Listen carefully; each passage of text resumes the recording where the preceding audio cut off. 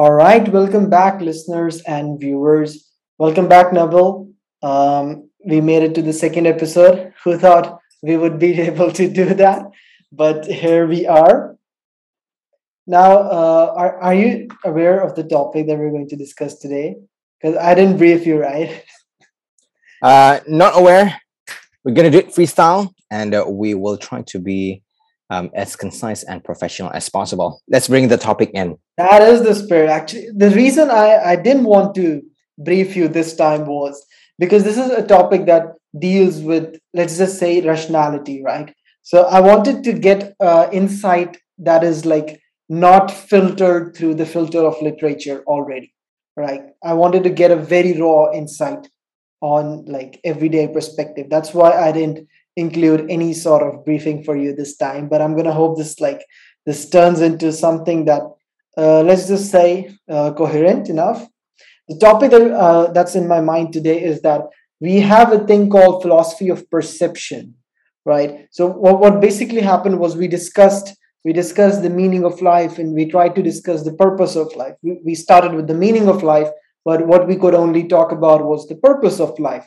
But we got a good gist of that topic, right? So the problem with what most of the literatures talk about the meaning of life or the purpose of life, because the original idea was that we were going to talk about the different ways of lives that exist, right? So we were going to talk about stoicism, we were going to talk about theism and atheism and all sorts of ways of life, right?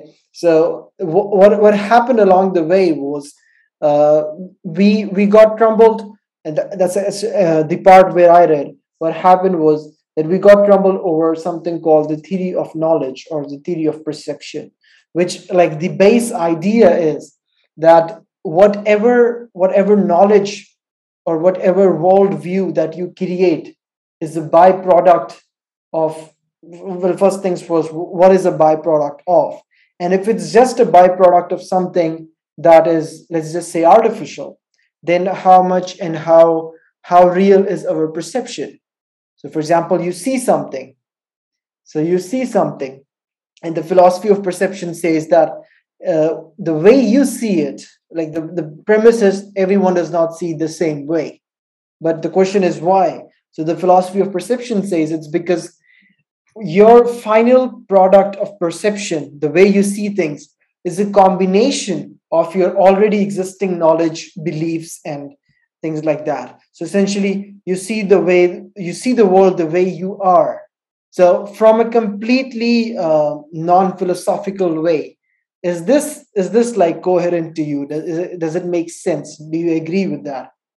Yep, actually, I agree to you. So different people see the world differently, right? In fact, when I was in like uh, primary four, primary five, I I had this weird dream, right? I had this weird dream, and the weird dream is um it's actually it started from not a dream. It started from a TV show called Cow and Chicken. It's a TV show. It's a cartoon TV show. It's a weird TV show. If you're from my generation and you watch the same TV show, and in this episode, there's an episode where either cow or the chicken. I mean, they're the main characters, by the way. The main character is cow and chicken. Main character is cow. So I think they took in something. They took a pill or something, right? They drank something, right? And then from that drink, they noticed that the world is not as it is. Like all this time, they think that they're living in their house and they're living a normal life. They took this something, and apparently they have been in this cave filled with meat, sort of like an intestine. So basically, Okay. that was the episode, right? That was the episode. Okay. Maybe it's the wrong perception of the episode, but somehow the episode turned out like that. And I Mhm. was thinking, oh wow. So I thought about this episode when I'm in class, and I'm like, wait, what if right now me sitting here in this class with all the students over here? there's other students, there's the teacher, he's writing about, what if none of this is real, right? What You if had an existential crisis right there. yeah, yeah, right? What is I'm what if I'm in intestine of meat, right? And I have no idea. It's just I Okay. just don't take the right pill. And Mm-hmm. and I'm the only person who exists. What if I'm the only person that exists? All right. I'm pretty Okay, sure all okay, philosophers ask this question, okay. right? What if I'm the True, only true. person that exists and all these other beings are just part of this, like Simulation. Facebook meta, yeah, simulation, right? We're like, oh Okay. wow, what is it? Okay, so that's an extreme. The other side of extreme is okay, fine. Everyone is real. Everyone experiences what you're experiencing, and I think somewhere in between that, I mean, closer to reality is, everyone sees things a bit differently. One Mm-hmm. question that I think might relate to this is there's a scientific question that asks, does everybody see the same color? Oh, Right? okay. Yeah, yeah, yeah. If I see blue, like I'm looking at the Zoom logo right now, right? It's blue Zoom. I'm looking at it and it's my blue. It's what I've been seeing. What if my blue is your red? And we'll never know. We'll never know. Because Mm-hmm. all my life, my parents and everyone around the world has pointed to that color that I Mm-hmm. perceive as blue and said that it's blue. Well, for you, if I like transfer my consciousness, right? I go into Yeah, yeah, someone's zodiac, I'm like, what the hell? His blue is actually red, and we'll never know. So that's very interesting, right? So if I mean, that's there are a lot of things there to unpack. Like I like how you use the color, the analogy with color, because we know for sure, scientifically speaking, that there are people who are colorblind, semi-colorblind, monocolorblind. So we know that not everybody exactly, sees the world the same way we do, right? So like that's there. So where do we exactly. build from that? Like this reminds me, there's a scientific thing, there's a scientific experiment, not it's not a literal experiment, but like it's an analogy called, I think it's called Mary's room. So the idea is, the scientist says, the philosopher, sorry, says that if there is a woman called Mary and she lives in a room that is black and white, and like the everything in that room, including herself, is black and white, right? There is no color, and she has studied for years and years about color, and she knows everything about the wavelength, about the objects that it occurs in, about the depth perception, every scientific measurement possible about color. And if one day she, breaks that room open and she sees a world full of color, right? So they narrow it down to one, like the apple. So she knows that an apple is red, and she knows every single scientific property about the color red. So one day, if she sees an actual apple, will there be anything different from what she already knows? Will it add any information? Will it add any knowledge to her understanding about the color, about the experience? And if right off the bat, if you ask someone, like if I ask you, what do you think? There's a few things. I like that. I like that analogy, right? Actually, they made a movie about it. Maybe it's based on that because in that Okay. movie, I saw the trailer. The trailer Mm-hmm. is it's one of these movies where it's like, oh, they're hiding this big organization is hiding something from us, Okay. right? So that's the premise of the movie. And the movie starts off with everything black and white. And then one of the characters is like, take this pill, they're hiding something from us. He took the pill and he started to see, the apple's red. And like, oh, you've been lying to me. I'm gonna revolt against you. It's It's like Matrix that, with colors.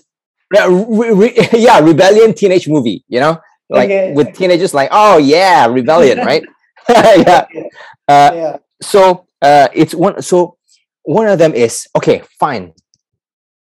She knows how it will feel. She studied all the literature, but knowing it is different than experiencing, right? Right? Like, of course, Mhm. even as ourselves, there are some people who have, look at celebrities, people in Brunei. have watched celebrities and they know how the celebrities are like, blah, blah, blah. And the moment they see the actual celebrities in real life, it's a whole different sensation. Why? Because we ourselves are not our conscious minds. Mm-hmm. We are also our unconscious. The unconscious takes over. The unconscious, you don't tell your unconscious, okay, at this moment, you be scared, you be amazed. It's unconscious, man. So the unconscious takes over. And I think part of human life is also experiencing that unconscious, more like facing our unconscious. It's part of us, but Mm-hmm. it's something that we're not fully aware because it's unconscious. So that's one part, right? Another part is we can actually, we don't have to think about it. You just go to YouTube and, there's these videos of, I think they developed these new glasses that allows people who are colorblind to see, Mm-hmm. right? Actually, Jake Paul made a video about it, and it turns out he's actually not colorblind. It's fake video or whatever, right? But there's actual colorblind people who took Mm-hmm. these glasses, and they're actually tears, falling down there. Oh my god! It's not just that; it's also uh, videos of people who are deaf. Mm-hmm. Oh, they put on these devices into their ears that allows them to hear, and they're crying like, oh wow, like, oh, it's overwhelmed. Mm-hmm. But there's also an extreme part of the story, where uh I'm not sure how real is this story, but there's a story where is this person who is colorblind, and one day he got an opportunity to get like eye surgery or something, something to fix this color blindness, either eye surgery or anything, right? Eventually, Mm-hmm. the story goes that he committed suicide.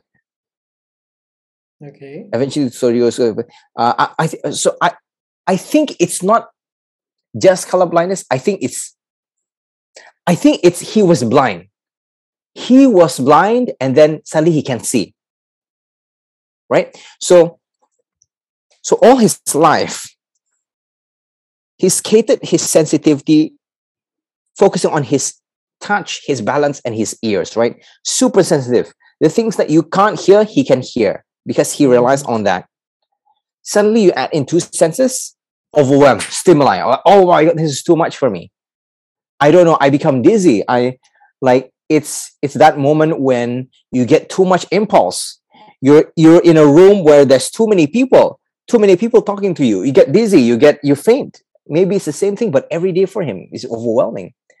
I think it's very Yeah. important because of the premise that we try to establish about Mary knowing everything about color. So I think the question, like as you said, evidently we know that when people experience something, it's very different from no matter how much you see it on television or you see it on YouTube or you read about it, right? So I think that later part of the equation is much more self-explanatory, but in this experiment, I think, Frank Jackson or something was the name of the guy who did it. So I think in this experiment, the focus is not towards the fact that will there be a difference in terms of experience. What the way I see it is that at the same time, the question also tries to understand that when we say that Mary knows everything about color, that is humanly possible. So I think it also tests the limits of human knowledge. Like, is it possible to know everything? Because, like, when you were talking about blind people or people who are deaf, they don't know everything about, let's just say hearing or something. So, for example, a colorblind person, he does not know anything about color, right? And on the surface, one might say, oh, just because he learns the wavelengths or frequencies, it's not going to help him. But I think that's why it's very important that the premise also tests what is the limit of human knowledge. Like, theoretically speaking, is it possible to learn this much that there is no space left? Because essentially, what is happening is that we as all, I think many living creatures share this experience that our senses are actually learning in experiences for us. So by seeing things, by touching things, by feeling things, we are learning about our environments, right? I think that's biologically correct, right? So when you see cats and cats are sniffing everything, they're actually feeling the world with their whiskers, right? So what they're doing is they are learning about the environment through their senses, right? So I think the question also tries to emphasize that are we okay? We know that we are dependent on our senses to learn, but is it possible to saturize that learning so much into one sense that the others, like one sense, for example, just by reading books, right? So is it possible that you learn to the extent that no other sense can top it? Like there's no point of any other sense uh, giving you any sort of further learning experience because you already have learned everything. Mm. I have two ways to answer this. Number one Mhm. is realistically, and number two is in terms of non-fiction, right? The first one is I agree with you. When you mentioned that we're limited to our senses, the way we navigate into the world, how do things look like, how do things smell like, is Mhm. all dependent on our senses. Even Yeah. if, for example, right? Even if, for example, we know how black holes look like. We've taken a photo of a black hole. Mhm. What sense is it using? Even when looking at the photo, right? We're looking at a picture using the sense of our eyes, and then we know the calculations around the black hole. We know how light passes. We know all the equations, and we know Mhm. that using that using mathematical equation. We know that using physics. Well, we think about that. We think about the numbers. We calculate. We use the brain. Is that a sense? I don't know, but it is information processing. But I think there's a limit to it. Yes, I think to answer your question, I understand now how you related to this to Mary's room. I think I think knowing it and experiencing are two different things because uh, you can know everything about the color red, sure, but Mhm. if you but feeling that having that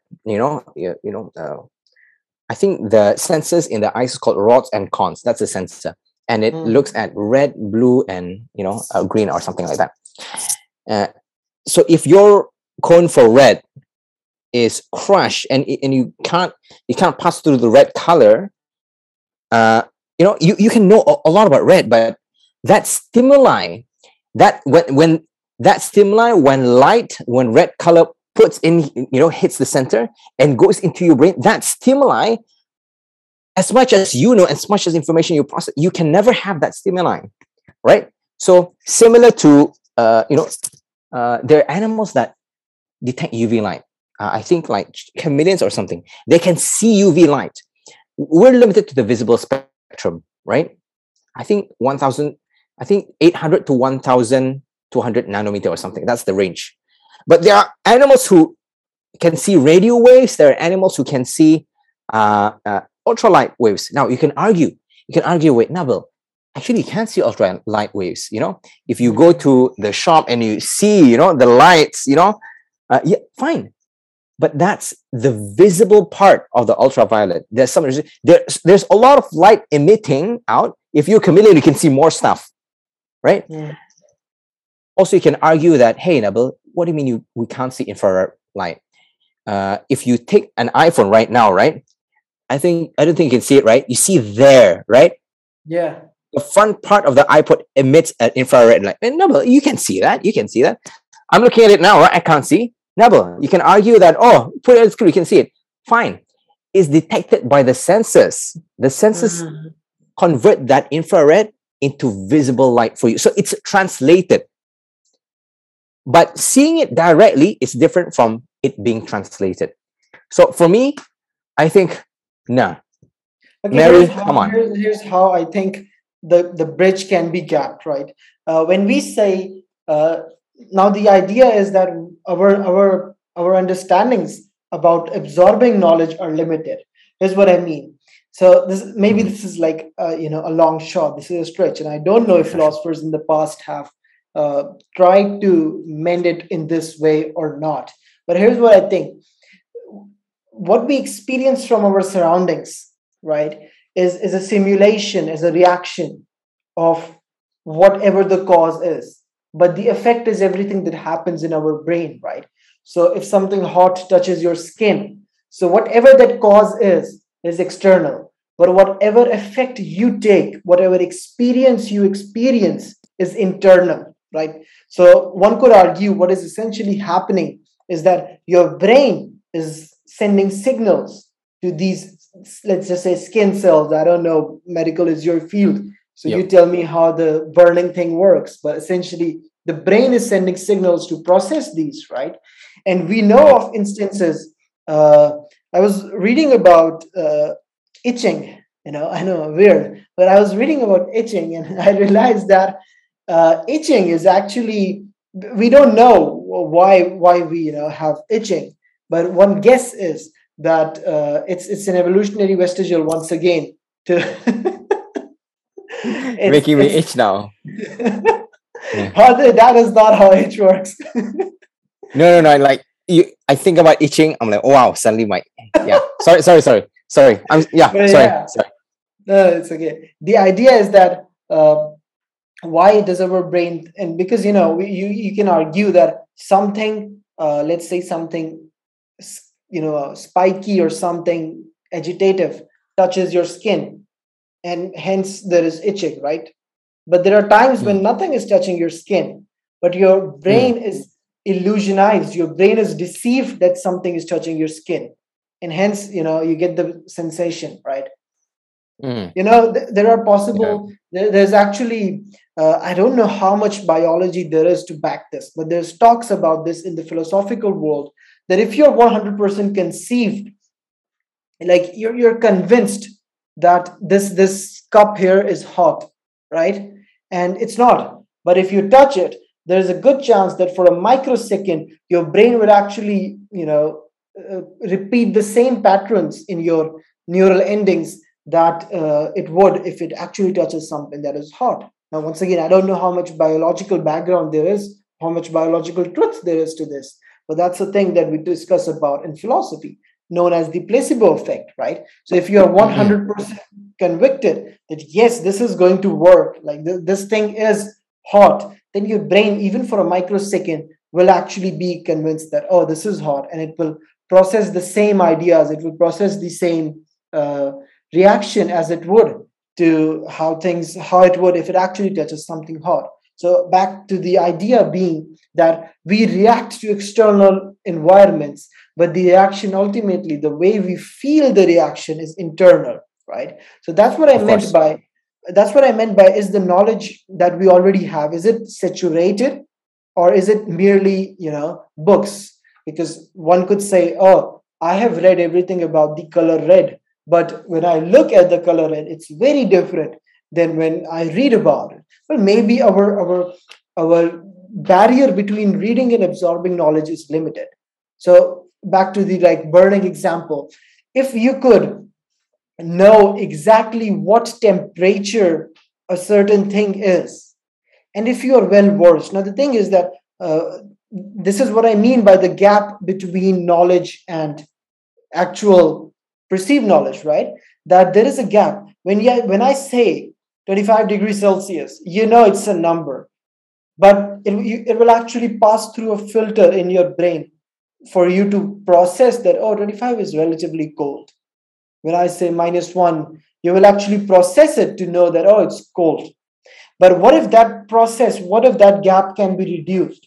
What if our processings, the way we accept knowledge, is so much saturated that we can actually convince our brain to to to just sample that experience of experiencing something in real world? What if we could actually tell our brain, convey to our brain that, oh, 18 degrees or -1 degree Celsius is so cold that you can actually feel it? So that's something that I try to wrap my head around, that is that humanly possible? I mean, I'll just tell you one thing, right? And that is our brains are human beings are so bad at sensing.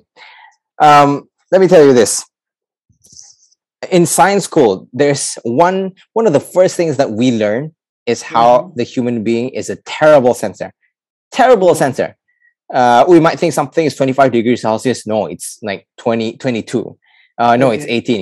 You know how sometimes you go into a room and you're like, oh, why is it so cold? Well, it's not cold, bro. It's 25 degrees Celsius, right? Okay. Oh, why does it feel cold to me? Right? So one of the things we did was in science school, where there's very simple experiment. In front of us are three bowls of water. I'm not sure if you have tried this experiment, but there's three bowls of water. The center I didn't bowl go to medical is school, bro. no, bro. This is science school. This is science. Okay. In the center is normal tap water. Normal tap Okay. water. The right side is hot water, and on the left side is cold water. Right? Not hot, not really hot, like tolerable hot. Right? Uh, what we did was put our right hand on the right bowl, left hand on the left bowl, right? So it will be warm, left will be cold, right? Leave it there for 30 seconds to 1 minute, right? Let the body feel the temperature, right? Okay, so guys, students, what do you feel? Okay, right one feels hot, ma'am. Oh, left, what do you feel? Ah, cold. Okay, fine. Now, lift the hand up and put both hands in the bowl. Now, In the center if one. we if we are put it on the center ball. Put it on the center ball. Now, Mm-hmm. if human beings are really good at sensing temperature, we'll say, hey, it's normal tap water, right? But when the teacher asked, we did not feel that it's normal water. The right hand that touched the warm water felt cold. It felt like it's in ice water. Mm-hmm. Whereas the hand that has been in the cold water felt like it's warm. Okay. Okay. So That's interesting. we are horribly bad. So that's one of the first few lessons in science school. The lesson here is you think that your sensors are good. No, it's bad. In fact, it's terribly bad, right? We need calibrators. In physics, we need, precise measurements. We need all these things. Do not rely on your sensor. In fact, one of the things that, in science you learn is eyewitness is sometimes really bad. Mm-hmm. Because people get intoxicated. You might think you see something, but what is measurable? What is measurable by the senses? What is consistent? So all these different things make up in science. So if you ask me about human experiences, how much we can sense in things, Mm-hmm. there's a lot of things we can sense. But does it mean it's real? Does it mean it's accurate? Maybe not. Maybe not. Here's just So how I'm trying. Like, this is the reason I think that such a theory is possible. Like, about human beings knowing to the extent that we can feel it. Because I'm just trying to reverse the process of sensor, right? So what happens is you touch something hot, and hot. Your brain is your nerves feel it, and they send message back to the brain, to the neural system, that, oh, it's hot, right? I'm just thinking if it is humanly possible to reverse that process, because ultimately, what convinces you that this thing is hot is your brain itself. It's not the hot element yes, itself. For example, people who have burnt receptors. So there is a gap, like they're touching something hot, but there are not receptors in their skin cells. So no message is conveyed back to the brain. So the brain does not know it's hot. okay. I'll answer your question really quickly, and before that, okay, I'll answer your question first, and then I'll tell you a very interesting experiment. Okay, Okay. so a cool theoretical answer is that yes, all these experiences are from the brain. The brain is telling you this is hot. The brain is our way of translating our experiences into our consciousness, right? So it's about having all these senses, put it all in one processor, and you know implement it into our consciousness. Mm-hmm. If there's a device that can directly connect to our neurons, our central nervous system, and can produce the same impulses. So instead of my hand actually thinking, actually touching the hot pot, Mm-hmm. that part of the nerve is connected to this computer which generates me the thought of me, so my eyes. So okay, simple experiment. Me touching a hot pot. What sensors are in play? Sense of touch, I'm touching it. Sense of temperature, I'm touching it. Sense of position, which means that I know where my hand is going. That's a sense as well. Sense of sight. I can see where my hand, where the cup is relative to my hand and where my hand is relative to the cup. If I take all these senses that is responsible for me touching the cup, take all the senses, take all the neurons, put it into a computer that says, hey, imagine you're touching a cup, and then the brain produces that response. Theoretically, I think that's actually possible. And to put it further, I think this is something that has been done in the Matrix, basically. So in the Matrix, right, you see them pulling the cord plug, right? That's directly connected to the central nervous system. So I think in the future, here's where I think it happens. Like this, the same thing. I think this is where it happens. Now, I don't know. I need your biological expertise. Sure. I am as disappointed as my father is that I didn't go to medical school. So I need your help here, right? Sure. When you see a nightmare, your body literally, it has the same reflex that it would if it actually sees something that is, scary. So when you see it in a dream, there is nothing scary, but your brain is processing it. And at times, you wake up and you're sweating, and you're the entire sensory system that is, active in the real experience of that thing is active. And there were actually experiments. Once again, I think Rees did it, Michael Stevens did it, where he observed the brain activity of the people who are sleeping, and they say that it's actually very, very close, but it's more heightened.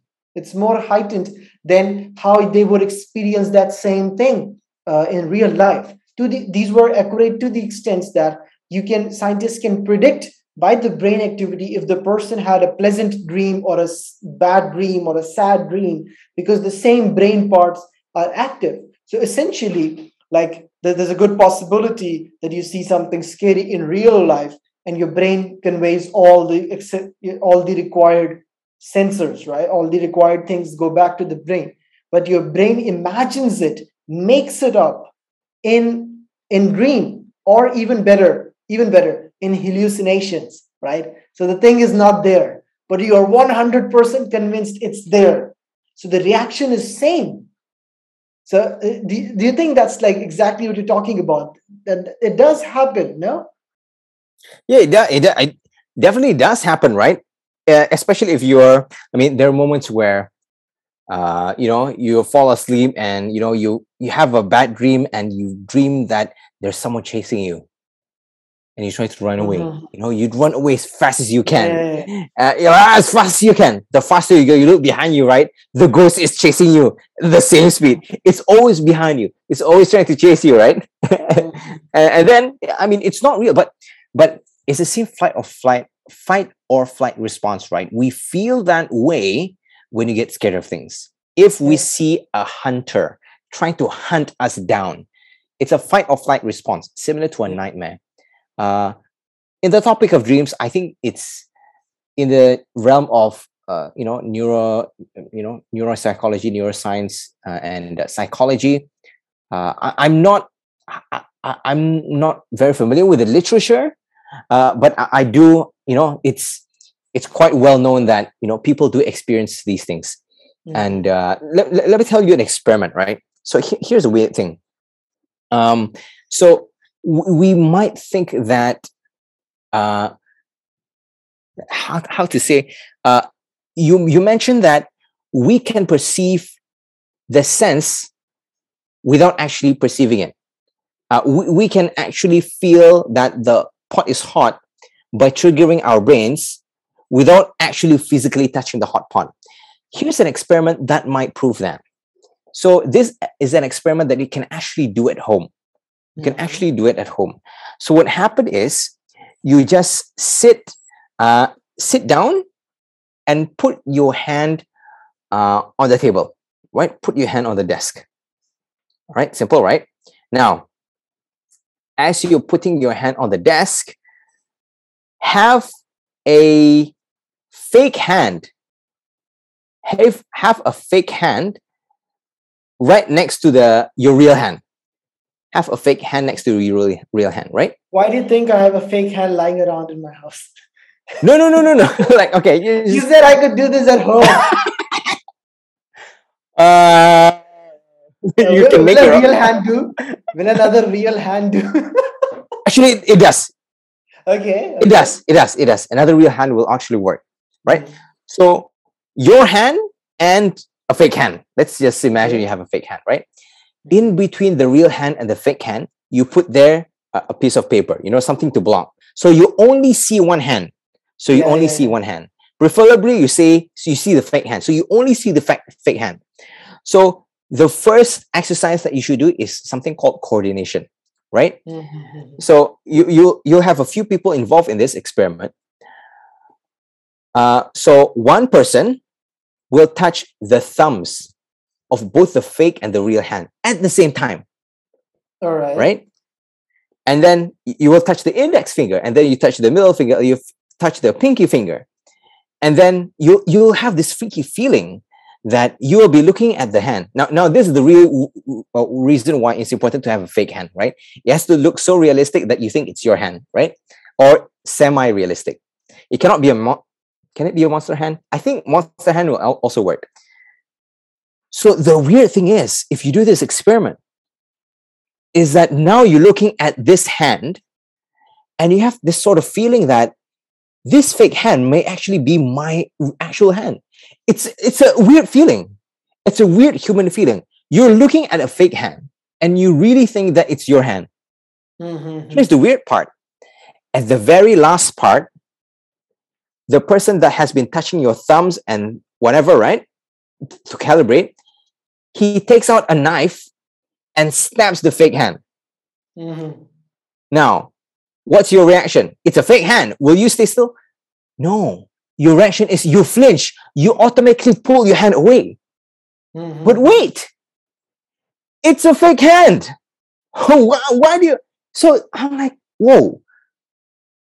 So, Okay. This is what it reminds me. This is exactly. I don't know if this is a boiled down version of the philosophical idea or not. But have you ever heard of the Plato's allegory of cave? So Plato has this no, no. weird idea about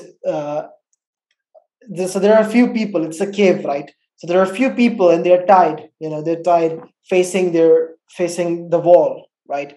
There's a wall in front of them, and there's like the sunlight comes into the cave and from the back, but they're stuck in a position that they can't move. They can't move their heads even. They can only look in front. And what do they see in front of them is that they see their shadows, right? Now they can't see back, but maybe they can move their hands and legs around. So what happens is that they become accustomed, their brain becomes accustomed to mapping the positions of their own movements. Or let's put it this way, the movement of their consciousness, that when I want to move my hand, what actually moves is that shadow hand. So that's where how they are mapped. So it's you can do this experiment at home. Actually, here's what you do: you look in the mirror, right? You look in the mirror and you try to do something that requires coordination. Maybe write something or anything that requires coordination, and you can't do that, right? You can't do that. After some practicing, you will get accustomed to aligning and positioning your hand in the mirror, but the moment you snap out of it, you will have to readjust to controlling your real hand.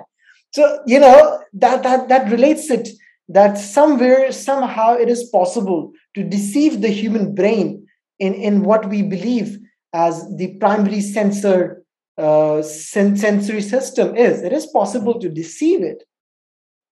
yes, it's possible to receive it because the brain is easy to be fooled. But Mhm. sometimes the brain is also smart at adjusting.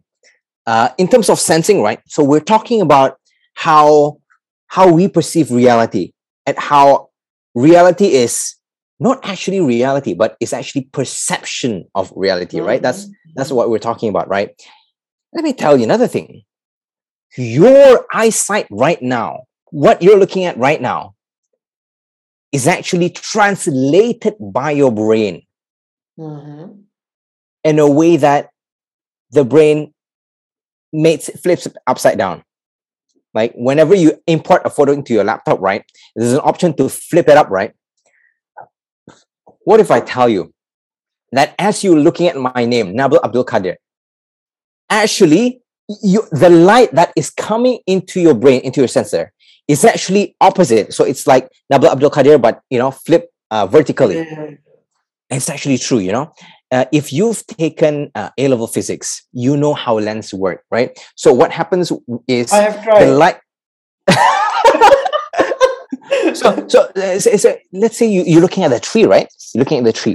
This is the principle of lens when you take an image into a sensor. So the sensor is at the back of your eye, right? And the light has to go from the actual object into your eye.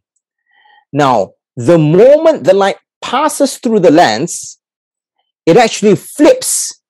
Mhm. So the object is, you can see the tree and you can see the below it, the stem, right? Once it goes into our eyes, it's actually opposite. You can see on the top is the earth and then the stem and then the tree. The brain looks at this and says, wait, this doesn't make sense. Let's flip it so that it makes sense for my human being. That's Now, actually, yeah. Okay, go ahead. wait, wait. And nowadays we have technology, right? We have AR technology. We can have a camera attached to our eyes that can adjust color, right? Now, they actually did this experiment. The experiment is the camera looks at the outside world and flips it back. So we Okay. see what we're actually meant to see, which is the tree that is upside down. So they did this experiment with, I think, a guy or a few guys. And at the first few days, of course, they lose coordination. Oh, everything's upside down. But you know what? Eventually, they they accommodate to it. Eventually, that's their reality. They perceive it as how we perceive reality. It's like, okay, everything's upright. Then when they take off the glasses, then everything is upside down again. So the real world is upside down. And then they have to adjust again. So it's like, so we think that, okay, we're seeing reality, right? No, there's a lot of things that our brain is just like, hey, like here's, I'm going to change a few things just so that, it's easier for you. It's easier for you. I actually have a lot more experiments, but I'll explain more as we go along. Okay, no, okay. This is really interesting as well as bizarre, because here's where it gets bizarre. I have a few queries about the experiment. First off, why does the brain look at a flipped image and goes like, that's wrong? And secondly, why does the brain look at a flipped image from the camera and not recorrect it twice? So I need your biomedical expertise on here.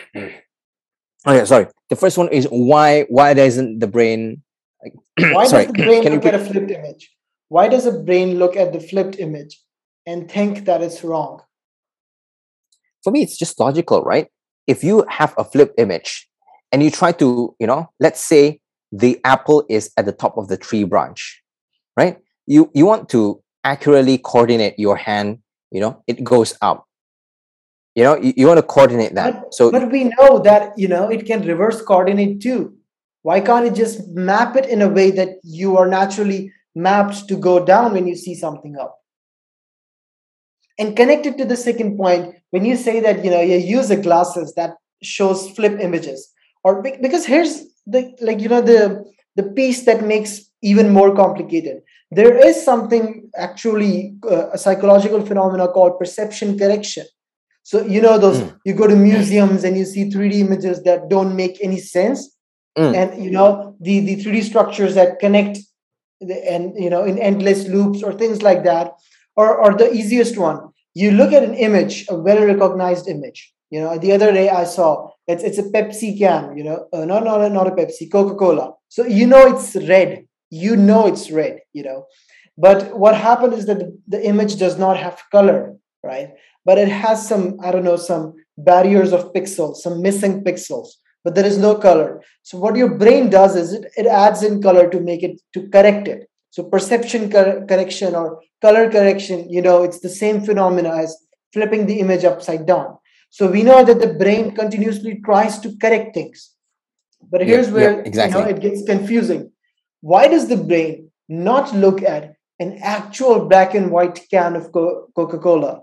Because we know that black and white Coca-Cola cans exist, right? I can just download an image, go to Photoshop, press Control, Command, Shift B, and turn it black and white, right? Why does the brain not fill Yeah. in color there? Yeah, I think to answer that question, that's actually one of a psychological phenomenon. I'm not sure what's the name. There's a name for it, but our brain loves to take shortcuts. When you first came to Brunei, right? And you see, faces, or when you go to another country with a similar, let's say, race, right? Do you notice that sometimes you see people that is similar to your friends Okay. in your country, right? So that's what happened to me, right? I was traveling to Bangkok once, and I'm like, oh wow, that person kind of looks like my girlfriend. Oh, that person kind of looks like my friend. Oh, that person kind of looks like my friend. So it's like, but it's not. And I think what's trying to happen is my brain is like trying to connect the dots. Because Mm-hmm. what the brain does is it wants to do things as efficiently as possible. It wants to take shortcuts. Yeah, And true. in order to take shortcuts, you have to, like, if it sort of kind of looks like that person, it is that person, right? At first, unless you take a second glance. Similar to, like, sometimes we have these, like, those grammatical challenges where you read a Mm-hmm. sentence and then there's actually the, but Yeah. you don't notice at first. It's Okay. just we just want to read it as quickly as possible, and I think it's just the brain is like, no, One, no, no, one you, similar you didn't see one that. similar phenomena that I know, and we here's the problem, right?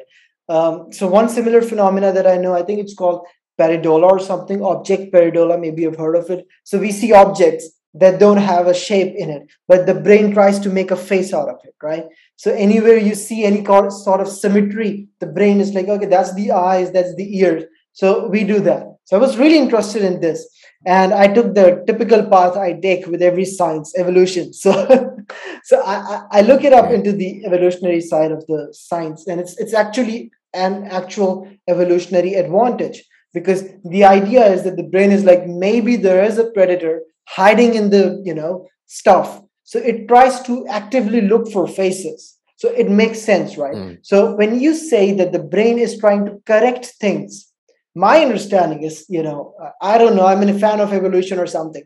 My understanding is that it's doing that on purpose, right? Because I want to compare it, that, okay, I can see a face in something, but I take another look, oh, it's not actually there. So once the brain is like, oh, there's no danger, you look closely, there's no danger, oh, the face is not there anymore, right? So it eliminates that. So the way I want to see it is that if there is no advantage to correcting it, the brain does not. Like, similar to how you said that it tries to take Yeah. shortcuts. So I think what really means by shortcut is this the most helpful path? Is it Yeah. like, does it help? Does it serve any purpose? So that's why, you can see a black and white Coca-Cola can, but from afar, that just doesn't make sense.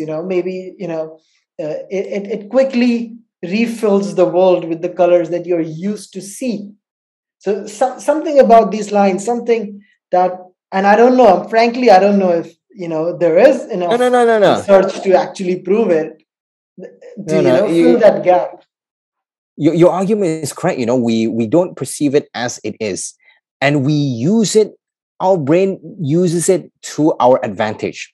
Somebody, like, Hmm. why is it advantageous? Okay, number one, The faster we recognize there's faces, the faster we know that there's a lion hiding in the bushes that's gonna kill us, right? Yeah. And number two, if we're trying to hunt for maybe, for example, a specific kind of mushroom, right? Mm-hmm.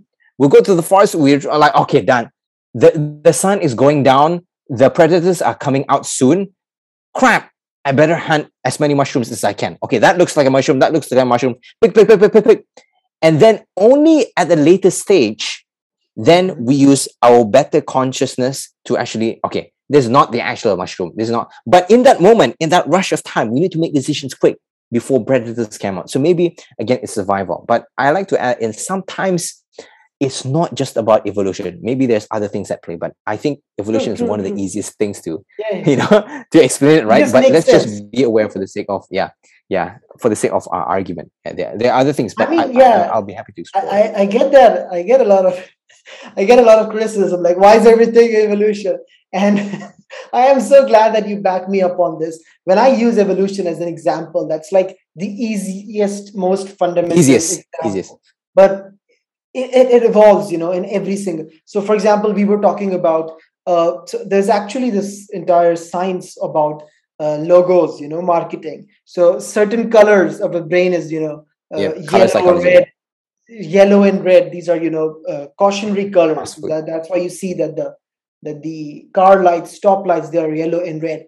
So brands and markets, they use certain colors and certain objects and certain shapes to make it more recognizable. And it's just that we present it like this. Oh, look at the brands doing this devious act of getting attention. But if you look at it, if you reverse it, it's like your brain is also getting, because you are actively looking for, Starbucks. So your brain is programmed. It sees anything resembling green and something. It's like, oh, that this is Starbucks. So I think that's also kind of like an evolutionary tactic. So it's basically the brain adjusting to the environment. But what I Mm. find, I would say, problematic is that why does it not do it all the time? Like, if I see a flipped image of myself, if I see a flipped version of the world, which I am technically already seeing, but the brain is reversing it. So why is it not actually reversing a reversed image? That's what I'm, interested in. Maybe there's some So layer of neuroscience. I don't know. So you will, I mean, I think in all OGDC or the, I don't want the oil and gas science center something. There's this mirror that they have, and it's a concave mirror, and Mm-hmm. what it does is that it flips you upside down, right? So I think the question is, what? So I'm living in an upside down world right now, and my Yeah. brain is making it upright. So why is it that The when more I'm important standing part in is front, the mm, more important part is that when the brain looks at the world that is upside down, it goes like that's wrong.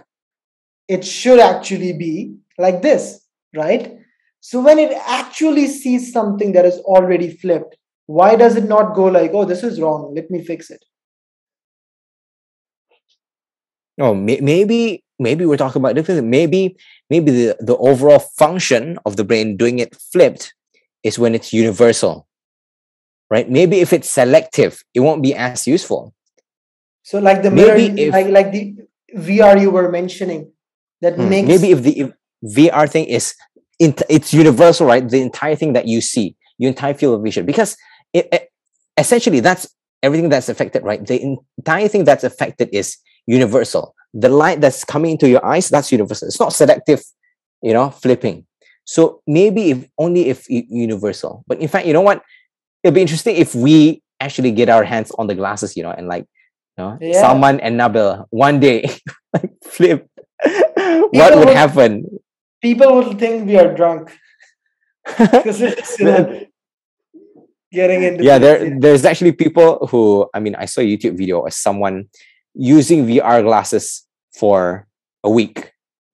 So he has like Okay. 3 4 VR glasses, and every like he'll only change it to recharge or something, and he'll close his eyes, hand swamp, and then on the very last day he's like, oh wow, reality's graphics are so great, oh wow, so high quality. Yeah. Yeah. Yeah, so I feel like there are some gaps, that some part of the piece is missing that we don't know, or maybe I just don't, Mhm. we don't know it yet enough, that what does the brain choose to correct and what does the brain not choose to correct. So perception, it works really in that manner, like hallucinations, drugs, for example. So I think it connects back to when we were talking about simulation of sensors and things like that. So the idea is that um, you feel an external object that inflicts some sort of reaction, that triggers some sort of reaction in your brain. So, like, like somebody mentioned, we love to talk about dopamine. So we're eating burgers, right? So it's like, oh, dopamine, you feel good. You're like, such a good burger, right? But if you take a drug that does the same thing, or other chemicals that make you feel certain things, anxious, I think that's how painkillers work, right? They just reverse, you're feeling of pain, but they just, I don't know how what's the science, they just make it numb, right? So the idea being that, like what you mentioned, that what if we can make the body or the brain illusionize that, okay, deceive it that these are the sensors that you're receiving right now, and it's not actually doing that, but certain pills or certain machines that can do that. So the brain will know, okay, the brain will just accept it, and you will feel that. And that's why you see that when people take drugs, or when people take other sort of intoxicants, they feel very similar sensory reactions as to how they would uh, if they actually take the same amount of, let's say, dose of what that chemical is. So it's something about the brain getting easily deceived at one side, and something about the brain not knowing. So in on the right end, it's like the brain gets deceived, right? You give it a pill and it thinks it's food, and it's like, oh, I'm satisfied. You don't want food anymore. Like, just giving an example. And in the middle, there's like, brain is like, oh, this doesn't look good, I'll correct it.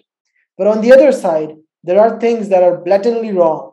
It's an upside down mirror, but the brain does not fix it. So this is something about the spectrum that bugs me. That I mean, the, for the half mirror thing, like as in there are some things that it selectively does not flip out. I think it all depends on usefulness.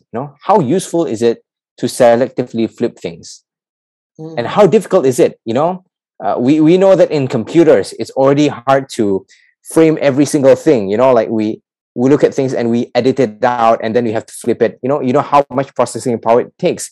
Maybe it's not that efficient. So Okay, yeah, that's aside from the interesting. argument of it having to be universal, another argument is maybe it's not so efficient to keep on flipping. Yeah, so that's one argument. So another way to think about this, right, is like this. So every single thing that we're experiencing, right, is sensing.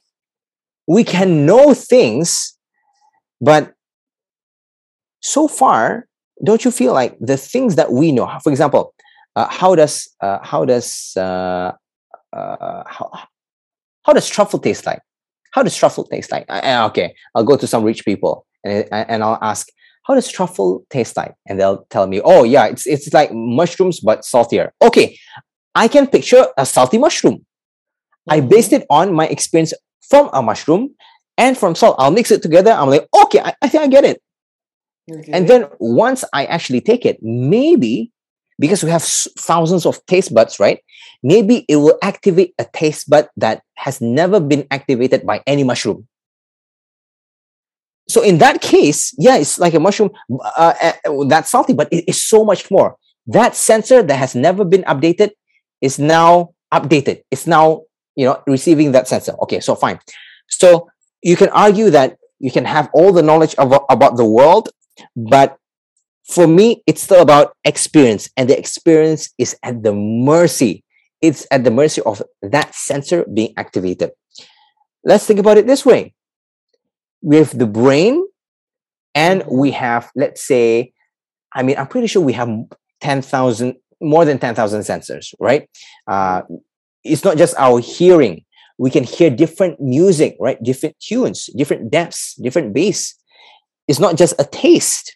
it's also a taste of mushroom, a taste of garlic. All these things have different taste. It's not just wetness, it's also like heat. So all these different senses, let's say it's 10,000, right? Mm-hmm. If we can list down all those 10,000 senses, theoretically, we can, we can take out the brain, we extract all these senses, when we come up with 10,000 buttons. We make it into 10,000 physical buttons. I press a button, Nabil sees one tiny red dot pixel at the corner of his eye, right? Okay. I press one tiny button, Nabil hears 60 hertz of a sound for 1 second in his right ear, right? Don't give Elon Musk ideas.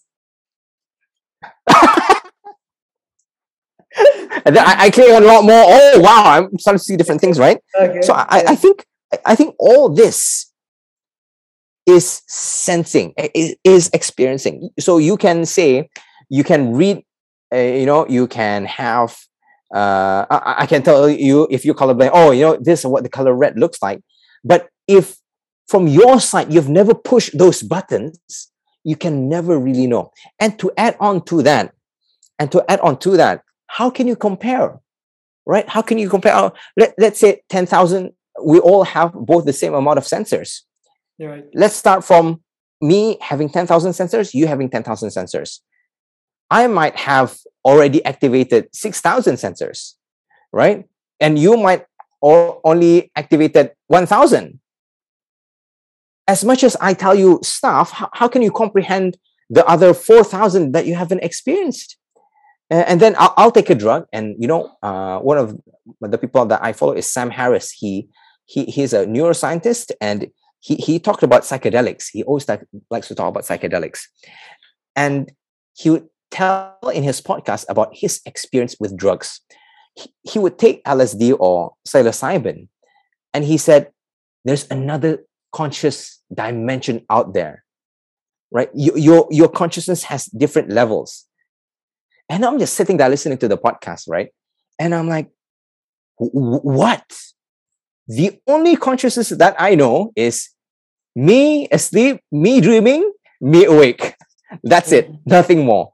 But he says, no, there's a whole new universe where 1 minute can feel like half an hour and an eternity.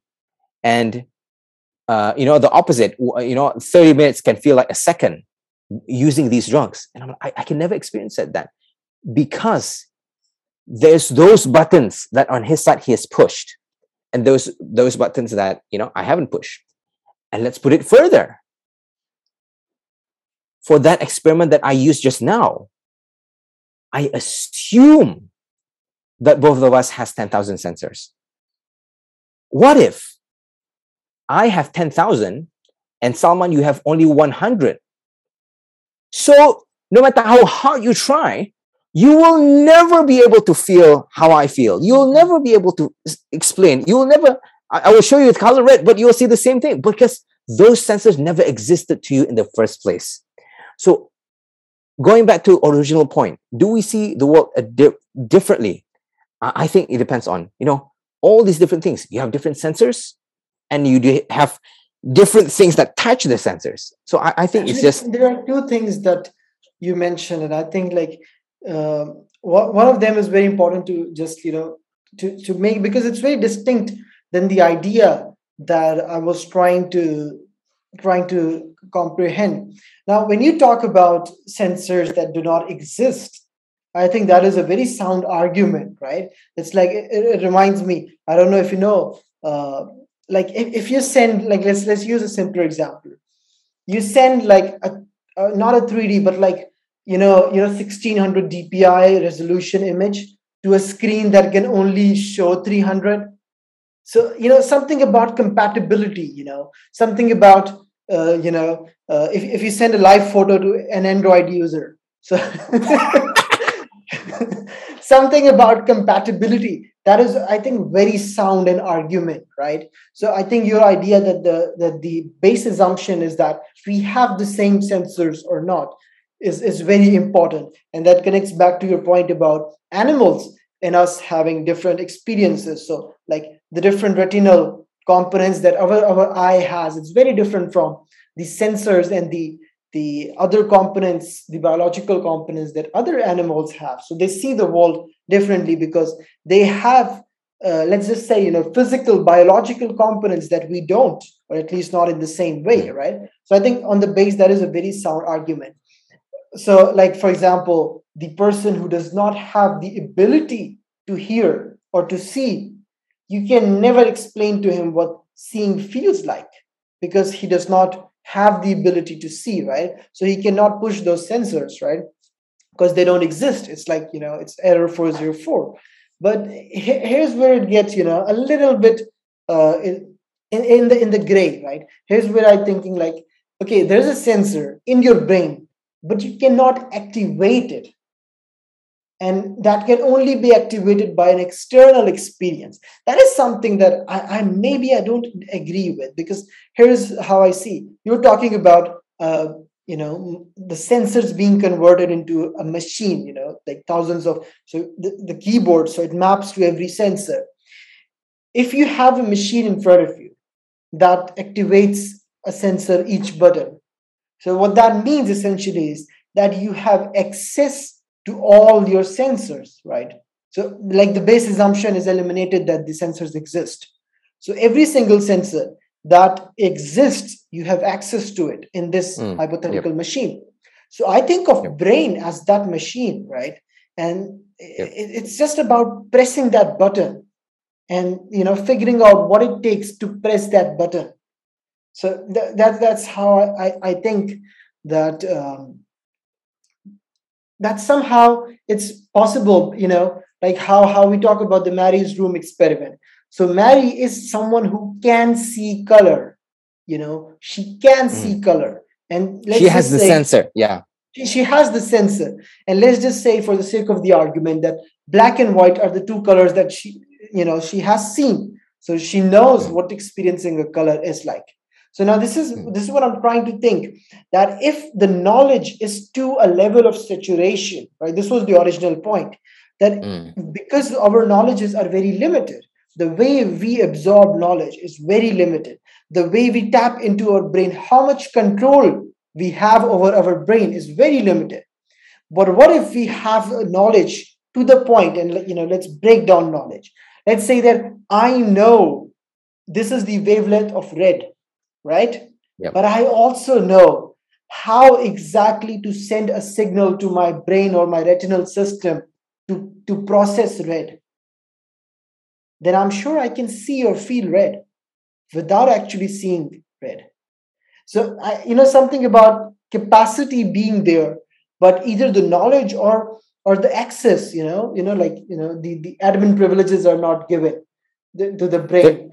We cannot actively control what sensors do we place. And like you said, that we are at the mercy of sensory experiences to actually activate those sensors, right? Some external experience. So I can't help but wonder that what if we have enough access to our brain that we can actually tap into these sensors, right? So I think, that was the original idea. You mentioned another idea about Sam, that he talked about how there are different layers of consciousness, right? And I'm really surprised that he talked about this, because the metaphysical world of mysticism actually talks about this, and it talks about this in a very, very vivid way. And that's why I said that I'm surprised Sam talked about it, because Sam might not agree with our world of metaphysics, as much as he would like to. But, but he's a neuroscientist. I know Sam Harris. He's more, I know Sam Harris. I've read his work. And that's why I say maybe he would not agree, with all due respect, to the world of metaphysics. He's a thinker. So that's why I said that it's interesting that he mentioned that point, and that that's what grabbed my attention. That when you talk about layers of consciousness, these subjects of metaphysics, they actually talk about the layers of consciousness, and that concept became so huge that it made its way into philosophy, that I also want to discuss. So the concept about the layers of consciousness is very interesting to me. Here's how we read it in mysticism, in metaphysics. That it is a very good example. And sometimes I believe, because with subjects like ontology and metaphysics, there's so much word play, so much words, that it doesn't convey the message. So what I like to do is I like to jump to the examples. So here's the example that we use. So you hear that there's fire somewhere, right? What is your level of belief? So let's say it's not coming from a credible source, zero point 0.1, right? But then every news channel is posting that there is fire in the forest. Your level of belief increases, right? Everybody talks about it. Your level of belief increases, right? Now, somebody you meet has seen the fire and he tells you, I saw it with my eyes. Your level of belief increases so much more, right? Now, the last stage of level of belief, you see the fire yourself, right? Okay, let's break it down. You see the smoke, 99, right? But then you see the fire itself, 100%. One would say 100, right? Is there any way you could make it even more, believable? You touch the fire and your hand is burning, right? You touch the fire, right? You touch the fire, and you experience it. So let's say it's a more vivid example, but touch and see are the same thing because you perceive it from senses, right? You perceive it from your senses. But yes, it's more vivid and dramatic. So you touch the fire, 100% belief that there is fire. Could it talk? Could there be something more? Okay, this is have you seen Ready Player One? Yeah, I have seen Ready Player One. You do this and you don't have glasses. Okay, I'm not in metaverse. Okay, okay, I'm not in metaverse. Yeah, you double check. You're burning, and you're 100% sure there is fire. You start yourself. You're not dreaming. Like, if this is a dream, pinch me. But all that is eliminated already because you're burned. So it's very real, right? Okay. Here's where it gets interesting. So they say there is one more layer of belief. You know what that is? You are fire. If you embody fire, the level of belief that you will have that fire exists is far superior than anything that you can experience from your senses. Let me expand it, and this will connect back to our topic very vivid. Yeah, I'll tell you. Here's how it works, right? So you talked in the very beginning, you talk about the concept that you don't know. Maybe you are the only one who exists in the universe, and everything else is just a simulation. So it's not a bizarre concept. That's an actual thing that exists. So in philosophy, if I'm not mistaken, it's called solipsism, right? So solipsism is the idea that you are the only one that exists, and everything else you see is maybe you're not sure what it is. But so in the spectrum of existential crisis in existential philosophy, all these ideas come. There's a very interesting idea called last Thursdaism. The idea states that what if the entire universe was created last Thursday? There is no scientific, no philosophical, no ontological, no metaphysical concept that can counter it. What if everything, the world, the universe, the concepts, the written histories, the rocks with carbon dating, everything, last Thursday, or 1 hour ago, you can't battle it, right? You can't battle it. What if everything doesn't exist? So these concepts exist. Why are they important to discuss, especially in this conversation of experience? Because the only thing, right? The only thing that can differ how you think. Because when you see, like I was talking, right? Even if you see fire yourself, there is 0.1% chance that it's not true, right? What if at the end of the day, there was a very realistic hologram, right? So even if you see or sense it, maybe I'm in the Matrix. the And Matrix, it's a for matrix example. fire. So, like the point is that you are perceiving it through your senses, right? But these senses are simulated artificially. That is the base idea, right? Mm, mm. So there's always 0.1% doubt on the existence of the things that you perceive and see. So this is the idea that philosophers, struggled with for a very long time. So other philosophers discussed it in a more, I would say, transcending manner. But here comes René Descartes, the French, one of the Descartes. most important figures in existential philosophy. And he says the most iconic, like in the history of philosophy after the God is dead. He says, listen to this very carefully. I think, I think, therefore I am. therefore I am. And it solves all the problems, right? Like how would you know that you're not in a matrix? Because you can think that you're not in a matrix. So the consciousness of consciousness, the consciousness being conscious, is the proof that cannot be battled with any sensory experience. All sensory experiences can be deceived, but the only experience that cannot be deceived is the consciousness questioning consciousness. Here is a small personal proof. You will never, ever in your dream question if this is a dream. That doesn't happen. You get me, right? If you're in a dream, you will never, ever think, oh, am I in a dream?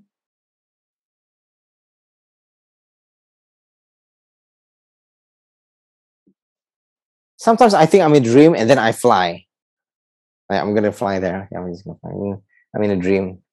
What do you think about that? Like, I mean, you're lucid dreaming, right? Your brain is still, yeah. it's imagination or drugs, I don't know.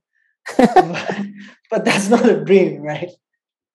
But actually, I like the reason why I like that quote is because you mentioned to me once, and I'm like, oh yeah, that's that's actually quite profound. But when you explained it to me last time, it was something else. It was about a different topic, but I forgot what it is. But I think, therefore, I am. I think it's solving another quote, right? It's solving another philosophical problem. I forgot what we discussed last time, but it was solving another difficult problem, that Descartes solved. Um, I don't remember, but yes, it encompasses a huge umbrella, but the idea remains existentiality, right? So the well, existentiality, that if I exist at all, how do I know I exist? That is the problem that it solves. or how do I know I exist? I exist. So if a computer program asks itself, Yeah. "Do I exist?" Therefore, it exists. Are you saying that? Is that a fact based on that quote?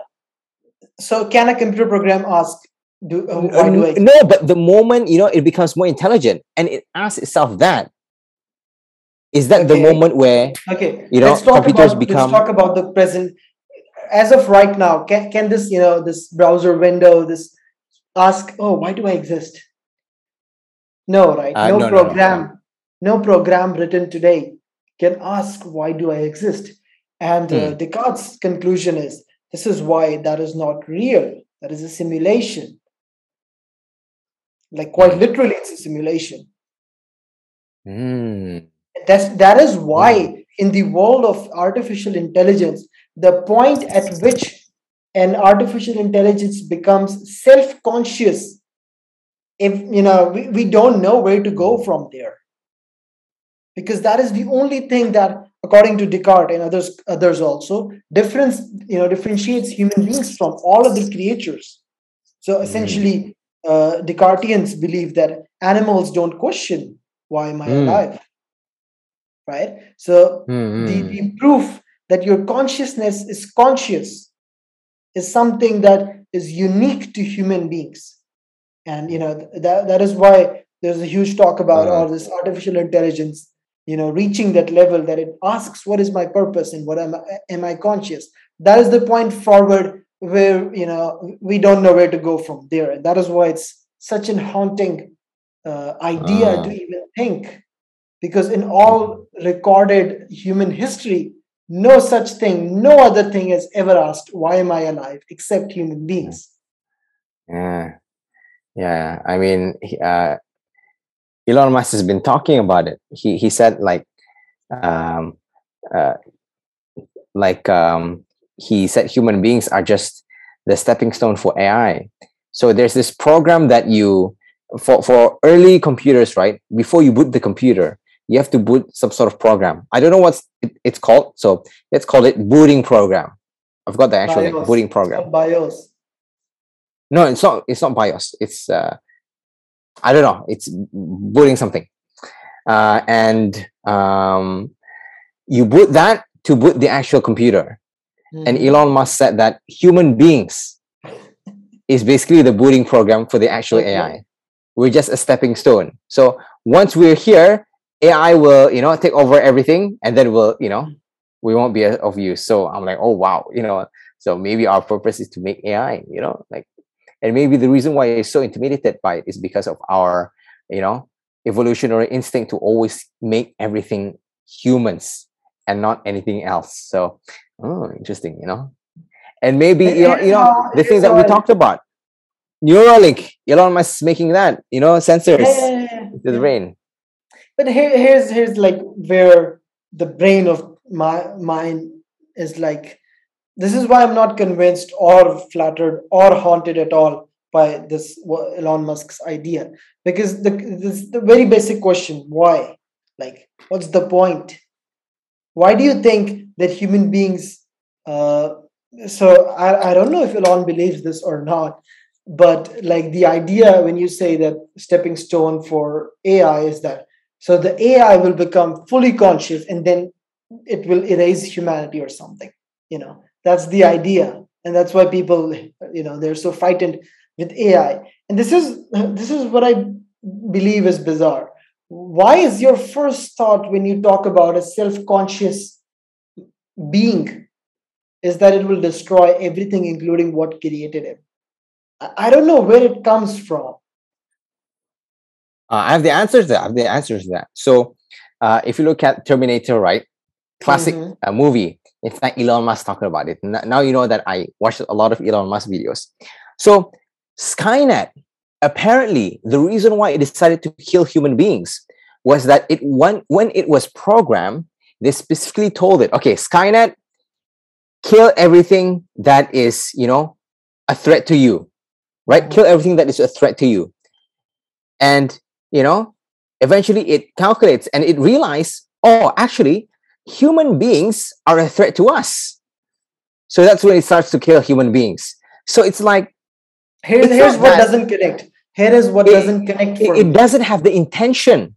It was just following orders. And it became like, Yeah, it's yeah, just yeah. following orders.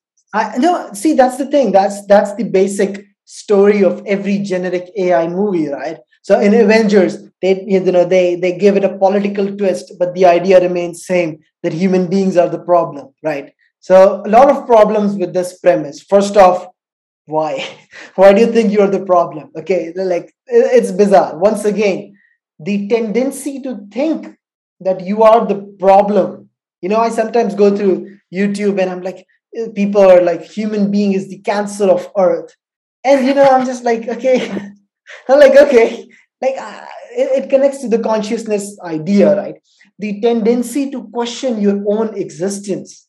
That is something that is very unique to human beings, I believe. Like, okay, other than that, okay, wait.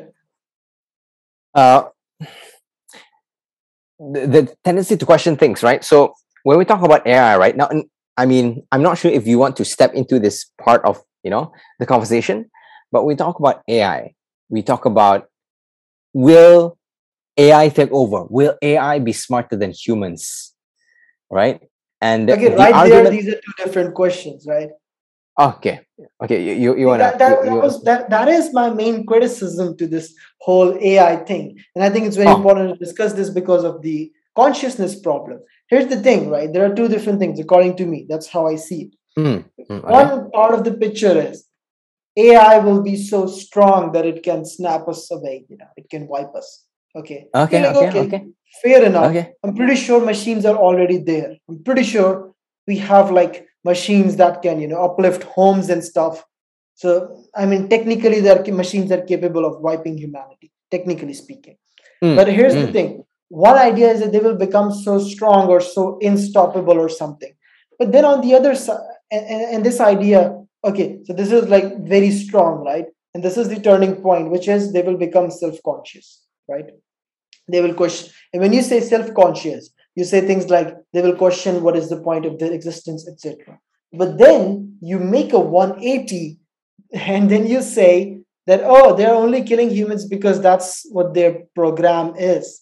So a thing that questions, we question life. We question life. That's why we are neither violently killing all living things, neither are we peacefully, coexisting with everything, because we question life. We discussed this about the purpose of life earlier, right? So other things, they can just, they know what to do, right? They kill because they have to eat. They know what to do. When you reach that stage where you don't know what to do or you question life, that's where you become, confused. So I think the first thing AI would do if it gets consciousness is, I don't know, get a drink or something. It will be in problem. It will be like, what? Why did you create me? So if it kills you out of frustration. Like, why did you create me? Okay, let me counter your points. Yeah. Let's say, like, for the sake of argument, we don't have to make the AI conscious, right? Let's Okay. say consciousness is so special to human beings that AI will never be conscious, And then that's not an AI. right? Let's see that. No. We already have AI. So, for example, right, we use AI for facial recognition, right? Is it conscious? No, it's not No. conscious. It's just using machine learning, Yeah. Yeah. right? Yeah. Right. Machine learning Let's is, talk I about think, is a better term. Machine learning. When you say machine artificial learning. intelligence, the idea is like, or at least the top level of artificial intelligence is on par with human intelligence, right? Like human Okay. intelligence artificially created. So I think machine learning is like a more, I don't know, easy to go Okay. with. Sure. Advanced machine learning. So Okay. right now we know that computers are getting smarter, right? Mm-hmm.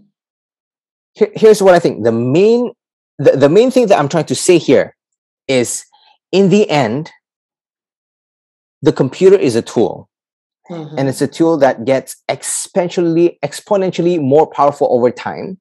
That Okay.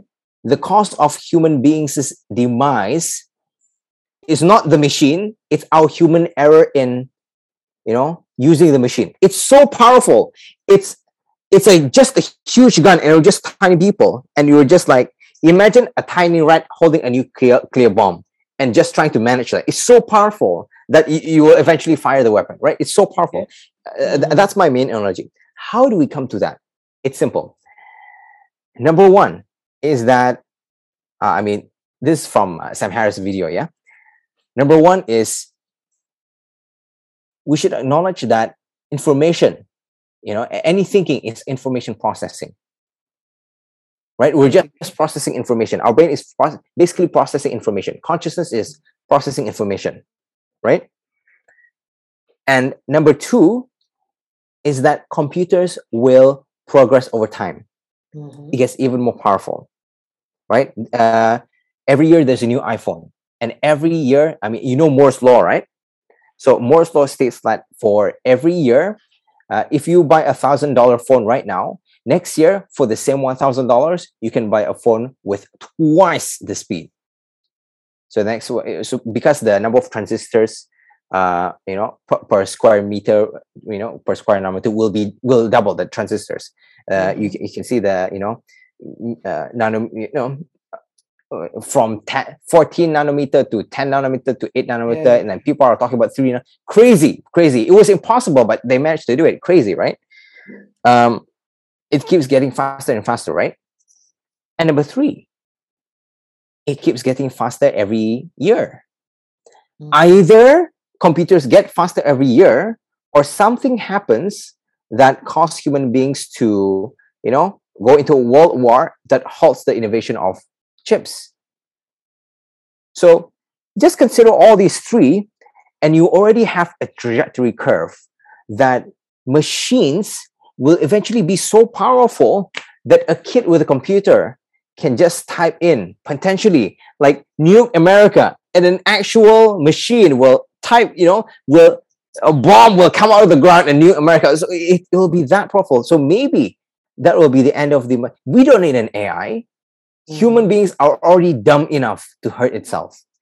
And here's another thing: you sometimes it's hard to see how intelligent things are. For example, right? It's hard to think of someone more intelligent than us, right? It's really hard to think. It's only after someone comes along and he speaks so fast and he reads the book that you read in 30 minutes compared to like 2 days, and he's just scrolling through that, and he can read any date on the calendar, and he can do complex maths, and he has win Nobel prizes, and he's so articulate. Only when that person in front of us, then we're like, oh crap, oh damn, that person is so smart, right? So it's hard to measure intelligence. But imagine this: the smartest computers can process so much information that all the world's knowledge can just be processed by a snap of his fingers. Mhm. And by that account, he can guess your bank account number, your password, your family history. He can theoretically, there will be a computer that can scan you once and know all of your life history and know the trajectory of your predicted, how many people will you marry, blah blah blah, all that stuff. Amazing, right? Imagine that power just in the hands of a reckless human being. To be honest, I think that's how humanity will end. We're just so dumb. We're just Okay, like, oh, I see two different things here, right? Once again, I think there's a very, I would say, blurry, but there's a split in the topic, right? Like the problem diverges into two different problems. Here's how I see it. Now, the premise of our problem was the problem of consciousness, right? I think we and collectively we human beings cannot decide if the problem is consciousness or if it is power, right? Like, what about, okay, personally, if I see a robot, a machine that is conscious, and now my definition of consciousness is self-conscious, which means that it can question, I think, therefore I am, right? So it can question the purpose of life, who am I, who created me. This is my definition of consciousness, right? Because all other things, including animals, including machines, currently present machines, they can do machine learning, right, at best. So it's they're doing everything, algorithm and stuff, but it's not really conscious. It's just following a set of pre-written algorithm, right? And that's how I see animals also. And before you go, oh, that's how I think Descartes saw animals also. So by differentiating that human beings are the only one that are self-conscious, meaning that we are the only one that can question life. You see, animals, including machines, all other things, they perform their functions as preset guidelines as machines, and they don't question life. So, like, this is the first distinction, that consciousness is questioning, and the other thing is just machine learning. So, for me, it's two different things. So, I want to know what is the problematic part. Is consciousness the problematic part for machines, or is getting really powerful, the machine learning part getting really powerful, the part of the problem? The way I see it, if I see a machine, if Siri wakes up tomorrow and it's like, hey Salman, what is the purpose of my life, I will be scared. I will be scared. And it's a huge different topic why consciousness is problematic. But if I have to summarize it, it's like, look at us. Like I said earlier, at one spectrum, we can, kill all living things on earth. At another spectrum, we are peaceful and we have done things that maybe, other living creatures all combined could not have done. So, like, if I just have to simplify it, a being that is self-conscious is unpredictable because it's self-conflicting. And Peterson, he mentions a very interesting topic that that was lost. We read this in theology, in doctrinal theology, religious doctrine. and it was lost for so many years. And I was so glad that Peterson mentions it. So he talks about, the topic was about divine spark. It's a very interesting lecture. Who dares says he believes in God? It's 2 hour lecture on YouTube. Like it's really helpful if you're interested in like religious doctrine or that stuff. So when he talks about that stuff, he talks about how human beings. So the idea of divine spark is that, oh, there's some sort of intercession from divine, some sort of Yep. Yep. interference from Yep. divine in human actions. Yep. So that's one part. The other part is your rationality that says you should, go to work, you should do something productive. But the other part is your I don't know, your animal instinct that says, nah, just rest, it feels good. So, the point being that we are a conflicting creature, right?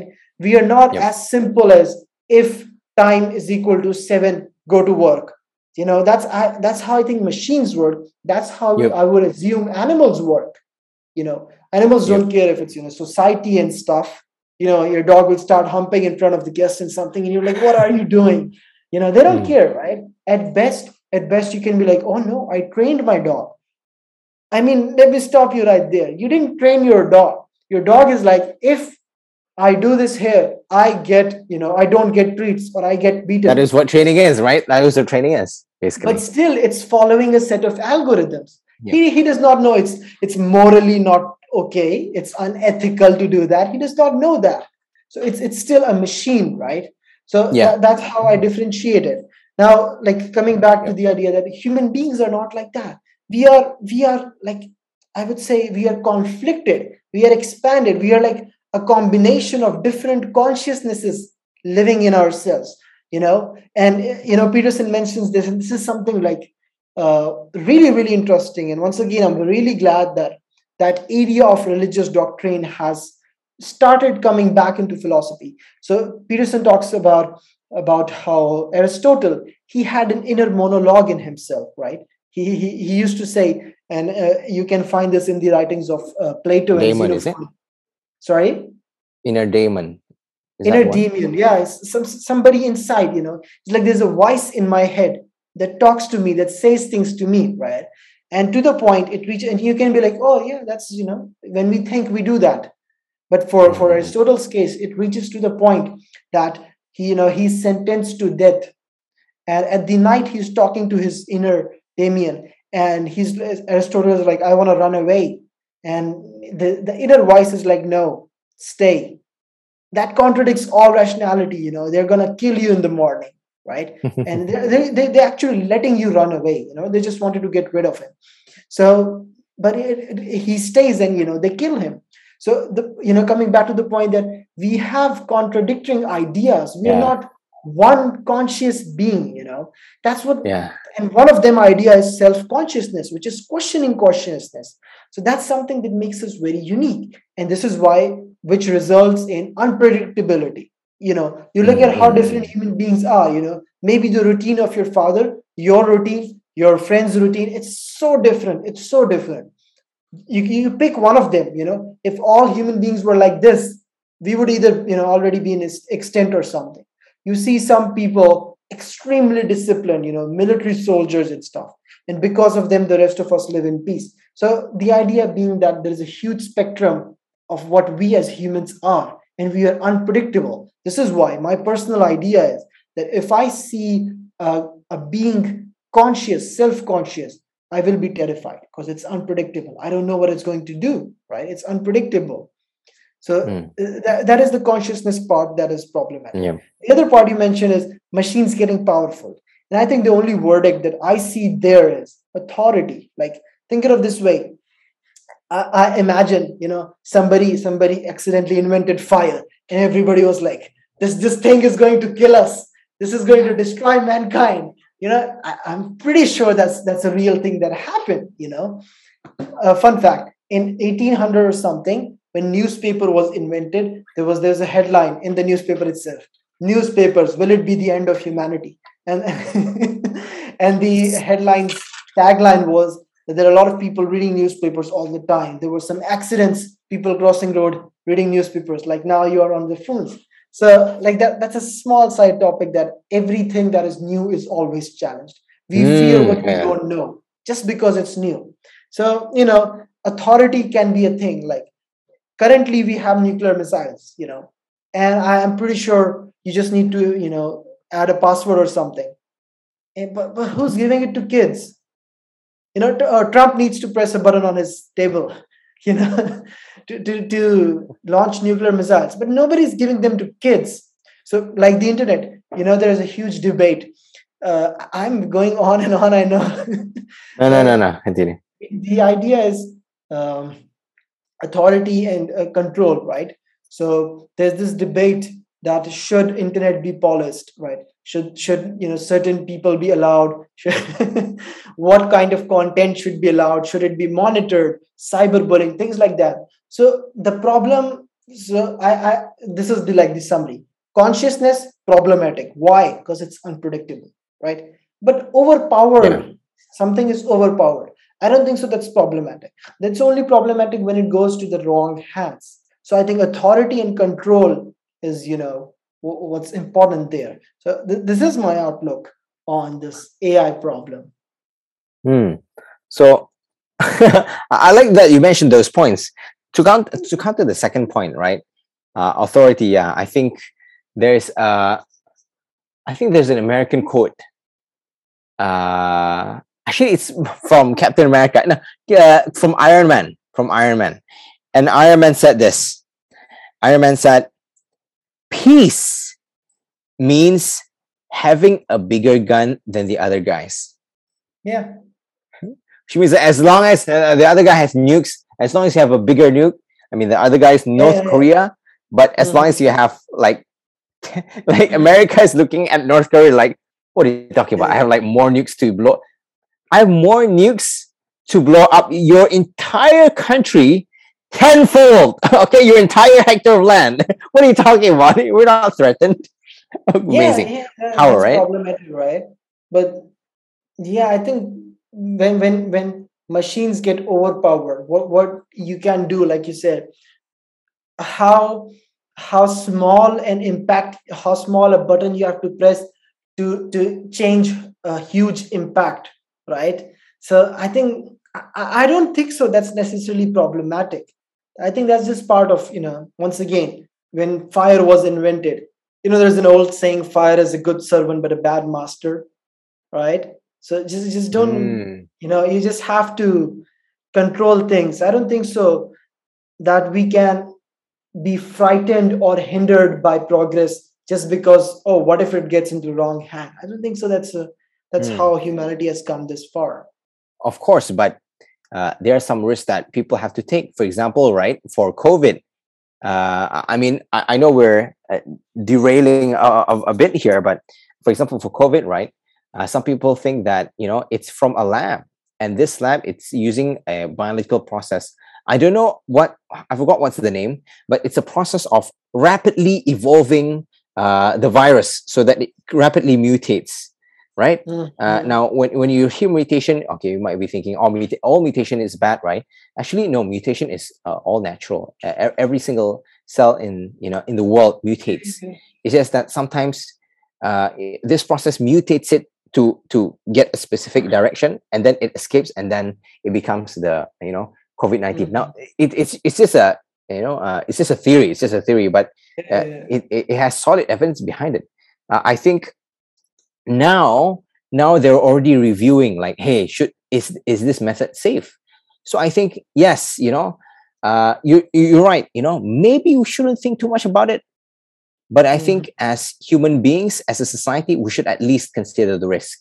That is why people like Elon Musk and other people, they do think that AI will have an impact, and now they actually have like think tanks specific to Mhm. AI, just to think about like AI, what it should do, what are the kill switches, who should have power, all this stuff. So we think about AI, Okay. but I don't think we should be too complacent. Like it's just a newspaper. I think there should be a risk management behind it. In terms of intelligence, right? You're right. Who's gonna give a baby a switch? Okay. Okay. I'll admit that's a really good point. Who would give a baby a switch? But you also have the effect of, the effect of social media right now. You just your I mean, you talk about the elections in the US, and you can have one person just send out a tweet. So what Mhm. happened was, there's this guy that just tweeted out, like, from nobody, right? Zero tweets, just created a new account. And the tweet was, uh, I just took a box full of voting mail and just burned it. So theoretically, he just goes to a voting station, take out a box full of people's votes, and burn it down. So all the votes are gone, right? So all people's hard works on voting is gone for that big box. And people Mhm. were so upset about it, and it went over the internet, and it changes the polling system. You know, but it's only one guy. It's only one guy. It's like, and then actually Vice News or Vox News interviewed him, and he's like, "Oh no, I'm just doing it for fun," Mhm. And it is what concerns me is this pattern of a lot of power with, everyone is empowered now. We talk about empowerment, right? We should be empowered with technology, all that stuff. I think nowadays average people have more power than they need. The power that average people have, it's amazing. I can go to, you saw me doing it. I can go screenshot my phone, and I can put there that I have taken 9 doses, and I have that power. I have that power to Photoshop and make it 9 doses. It's amazing how much power we You know have. what? And You know what? Now I think more about your analogy of handing the nuke to a monkey, or to somebody. I think you used a rat as an example, right? Handing the nuke mm, to, and I think the idea is same, that you hand it over to somebody, somebody who does not understand what the consequences of their actions can be. mm, I think if I reconsider that, and especially when you mentioned this social media example, right in that time period when this political things was happening, there was some debate about, should internet be, once again, that should it be policed, should there be some sort of fact checks or not. So at mm, first the big companies were like, no, we are all about freedom, right? But then everybody started posting about how vaccines are bad for you, and they were like, no, you don't deserve freedom, fact no check. more fish. Yeah, so now you go to Instagram or Twitter, and you just type in if you post something and the word vaccine or COVID-19 is in there, so there's a big banner at the bottom, like, to find accurate information about this, visit this information center, right? Mm. So I think I agree with your idea that too much power is being given to people who don't know what to Yeah. do with it. So once again, Yeah. I think, okay, I'll give you some random example came to my mind. I was, once, we just shifted, and one of our elders came to visit us, and they're from, like, grandparents, and they're from a village or some area that is not as, let's just say, urbanized as where we were living. So they see that there are switches, right? And children can just so I don't know if it's a thing everywhere or not, but children usually, like, they can just put their fingers in or put a fork in or something and get electrocuted, right? That's a very real possibility, right? Or I don't know, drown into the swimming pool or into the Mm, bathtub or something. Like, you see the modern house, and you're like, so mm, many hazards, right? So many hazards. But when you think more about it, like, back in the days, your house could literally have lions and monkeys coming in. You go to the less rural areas, you see, like, monkeys and lizards and whatnot coming into your house. So I think the point I'm trying to make is, like, every aspect of life has its challenges, right? But it should be, of course, the saturation curve, right? So as progress is increasing, the risk is also increasing, right? But now suddenly it's so steep that, even by increasing just a little bit progress, the risk is going so much higher, right? So, like you mentioned mm, about the posts and tweets thing, like, the risk is so much higher. And I think, once again, it's a topic for another episode, but I think that some sort of civilization should be, I don't know, recreated, So it's like technology has been given, and everyone is set free. No rules, no measures, no, that have always been there. That have always been there. So it's interesting and weird to see that recently, I don't know, in the name of freedom, or I think just mere carelessness, the law enforcement, the policing, everything that sets rules and regulations, you don't see that anymore. It's disappearing. So I think, yeah, that's what makes it really, really much more dangerous. So I think I agree with that point. I think you brought up a very interesting point about the rules, because we need rules. We need rules. Mm. If there's no rules, when you drive, should you drive on the left Yeah. or on the right? The road only works because everybody follows the rules. Yeah. Okay, once one person doesn't follow the rule, there will be an accident. It'll disrupt the entire system. There are things that you need rules for, but there are things that you don't need rules for. For example, right, art, right? But even art, right, the majority of acceptable art is still within a canvas, is still within a piece of paper stuck on the wall, or at least if it's 3D, right, you use, at least it has to look pretty. There has to be rules about it. I like to use the word of art very vaguely. Everything is art, right? NFTs are art. So here's the thing. If you see something and it's beautiful, the philosopher can explain it to you exactly why it's beautiful. So we have theories: the color theory, the coordination theory, the perception theory. We know why things are beautiful. So what we call people artists, they are unwillingly, unintentionally following the rules of art, because they're Yeah. actually so well Golden versed. ratio. Yeah, the golden ratio is one of them, and the color theory is one of them. So they don't know. They're just like, it looks good. But unintentionally, you can break it down. You can, there are courses breaking down Leonardo da Vinci's work and Mona Lisa and the girl with the pearl earring, your wallpaper right there. Yeah, so I noticed it. So there are rules that you can just YouTube what makes the girl in the girl with the white ear peeling so beautiful. What makes it so Ear beautiful? pearling. I miss I don't know what the name Pearl is. ear ring. Yeah, that. Yeah. I don't know why. By the Yeah. way, it's a great wallpaper. Why? Because when I look at her, she unlocks the phone. It's like I'm Is it making an eye contact with NFT? her every time. Is it what?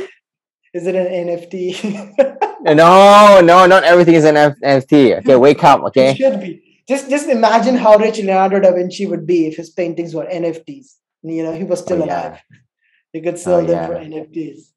Yeah. But I'll yeah, make an NFT. for Right. for I think we derailed a lot from the topic, but I think we had a very interesting round about Yeah. perception. So I Mm, think, in summary, in conclusion, I mm, agree that our understandings, the way we see the world, the way we perceive the world, is heavily influenced by what we already know. We try to challenge it. We try to see how much can we deceive the brain, how much can we bend the rules, and at mm, times it works, at times it does not work. And mm, I think there's still gaps in our understanding as a whole, as a humanity, as neuroscientists. And there are still gaps in our understanding of how the brain works and how it mm, perceives the world. But mm. I think we had a really good round of consciousness that derailed into AI. But I think it was very interesting on that part. Do you want to, or for this entire overview, do you want to go ahead, just to wrap it up? No, I think you brought a great point. We really derailed, right? But we're talking about we're I think the on the surface we covered the whole surface because we're talking about experiences, right? We're talking about human Yeah, experiences, what is real and what is not, and from there we still talk about AI. Again, AI is also about experience, what is real and what is not. And then we talk hmm, about, then we derail a bit more. It's like, should, about freedoms, and it should, yeah, COVID-19. How do you so Mhm. I think if we go a bit further, it'll go into politics. I think No, it's about I time think we. that's on the right track because now that you mention it like this, I think of like, oh, we were talking about perception. We started from perception, right? But we were talking about the consciousness, the experience of one person, and then we were like, how does it relate to others? And then it eventually evolved into the conversation about society, and then Mm, another society with consciousness. So I think unintentionally we went through a very chronological mm. order of philosophical ideas. So I I, think, I think yeah, it's a good segue, and I think in the next section, one of the things that I'm interested in is at what point should things be free, and at what point should things be restricted, policed, and have rules. mm-hmm. There are some parts on society where the rules should be there, and there's some parts where you should be free to make your own. For example, in America, Yeah, right, the best entertainment industry, why? They have the freedom to say whatever they want, make whatever they want, so creativity is booming there. But what's the con in there? So I think that'll be a very interesting yeah. I think topic that's to just talk about. we can discuss society as a whole. That remains a huge part of philosophy, and I think it's good. And that's one of the reason I wanted to discuss the idea of perception. That we wanted to discuss fundamental philosophy, like that was the core idea, right? So perception Mm, plays a huge part, and it's like the fundamental stone. Beyond this point, whatever you say, if you try to simplify it down, it comes back to perception, right? And I think mm, that is why it's chronologically very very coherent that we discuss perception first. So I think, yes, we can move on to topics like society, and I have a I still have a lot of brainstorming to do for topics. So I'm going to brief you more about topics other not like this, but I want to do an experiment that I wanted to take a very very I would say fresh take. That's why I didn't brief you this time, but I think you did really well. I think we had a really, really engaging conversation, and I hope we can continue yep. this journey. And I hope the viewers and the listeners, it's engaging and coherent enough for them to follow along. And I think, yeah, that's it. And we shall continue this session next Yep. week. Thank you so much for listening. Thank you so much for viewing. Thank you so much, Nabil, for joining. And Thanks so we much, hope. Salman. Very fruitful session. Yep. All right. And I think that's it. Thank you once again. All And right. all right. Thank you.